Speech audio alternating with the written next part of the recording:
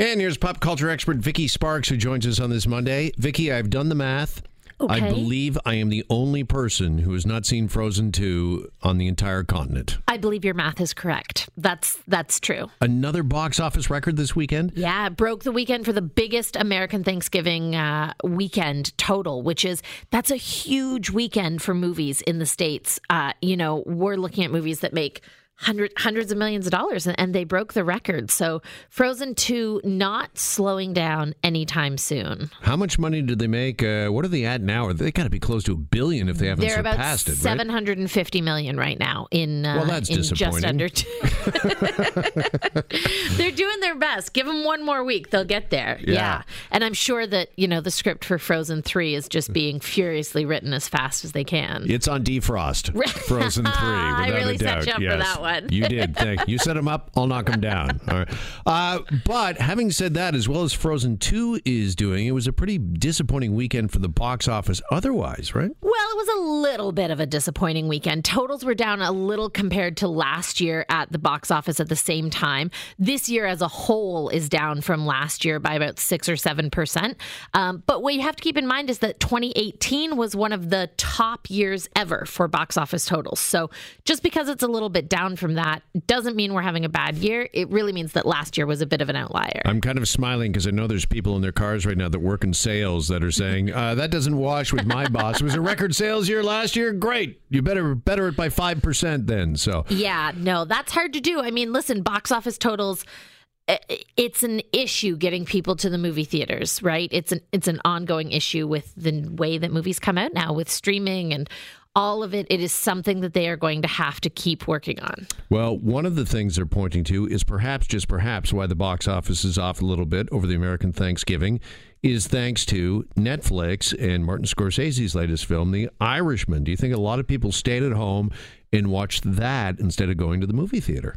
I think that a lot of people probably watched it over their weekend. Is it responsible for, a 7 to 10% drop in the total box office? No, I don't think we can go that far. But It's a Beautiful Day in the Neighborhood only made $5 this weekend. That is not accurate. Okay. It made a little more. It did not make $5. No, it did very well. And listen, I think, too, you have to look at the type of movies that are being released at this point in the year. You want to release movies that the whole family can go and see together, that are going to delight not only the kids, but also the adults. So you've got a lot of those kind of mid-level movies out right now. A Beautiful Day in the Neighborhood, Knives Out, Frozen 2. All of these movies are ones that everyone can enjoy. The Irishman is a little outside of that gap, not really child appropriate because of, all the murder. And so I think that has some effect on it. But I think, too, The Irishman is not necessarily a movie that would have done super well in theaters. That's why all of the major studios turned it down. It's almost 4 hours long. Yeah, well, let's break this down because a lot of folks watched it over the weekend. It was their first opportunity to really see it. And there's this debate raging online, particularly due to its length, 3.5 hours, as you mentioned. Is this thing, do you think, is it a masterpiece or is it boring or is it somewhere in between? Well, listen, that's such a tough question for me because I have two very conflicting opinions about The Irishman. So I will tell you that as just a normal human being, Vicky, I'm going to talk about myself in the third person, not so much a fan of mob movies in general. Okay. I can appreciate them, but they don't really do anything for me. Even hearkening back, there's no need to yell at me for what I'm about to say. I don't even like The Godfather. I was going to say, don't say it, don't do it. I don't like it. I don't like The Godfather Part 2 either. Just as personal entertainment, it doesn't entertain me. Can I appreciate? No, it doesn't. No. None Casino? of it does anything for me. No. Across the board. Scarface. I guess. But I Donnie Brasco. Are you out of mob movies to name? Oh, no. It's we could go till 2 o'clock. They don't do anything for me. I can appreciate their brilliance and the things that they do very well, and I can understand why other people like them. But for me, I had to watch The Irishman with I'm watching this as someone who enjoys mob movies mentality because poor old Vicky just doesn't like them. So I would lean heavily towards boring myself. But you were being a true professional when you were reviewing it. I was being a true professional when I was reviewing it. And I was like, gee, these are great performances for a mob movie that is fairly similar to all the other mob movies I've ever seen in my lifetime. Kidding. Mm-hmm. It was great. They gave great performances. Martin Scorsese obviously is a legend, a master at his craft, no matter what kind of movie he's turning out.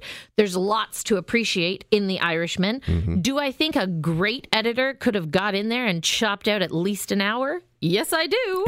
And that is both Vicky the person and Vicky the film critic's opinion. Okay, let me ask Vicky the film critic's opinion about the length, because a lot of people are also saying, instead of a movie, why didn't they just make this a TV series? Make it like, I don't know, 7 episodes that you can binge watch if you want. Sure. Or you can just, watch it one a week. Would they have been better served by making this a TV series?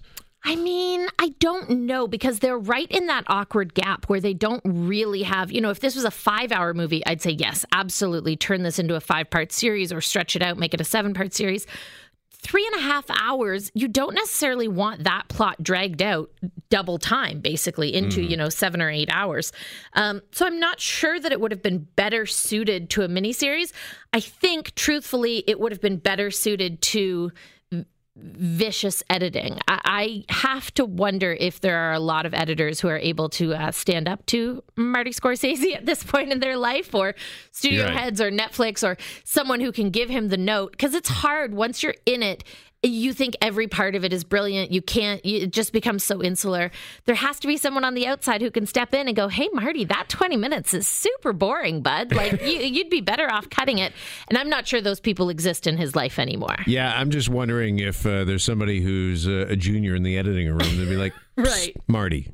Marty, exactly. Let's talk. No, that's not going to happen. Who's calling Marty over for that talk? Yeah. I mean, that doesn't happen. So you end up with a 3.5 hour long movie. Does any movie really need to be more than, I'm going to say 3 hours? I mean, I don't think most movies need to be more than 2. But see, I enjoy a good 2.5, 2 hour, 40-minute movie if it's well done. But no, I would say for the most part, barring a few very short examples, no movie needs to be longer than 3 hours max. You know what movie would have been great if it was 3 hours? Which one? The Godfather. I mean, that's just what I thought when I was watching it. I was like, boy, I wish this was longer. I wish there were more cannolis. Yes. Vicky Sparks, great to see you as always. Thank you.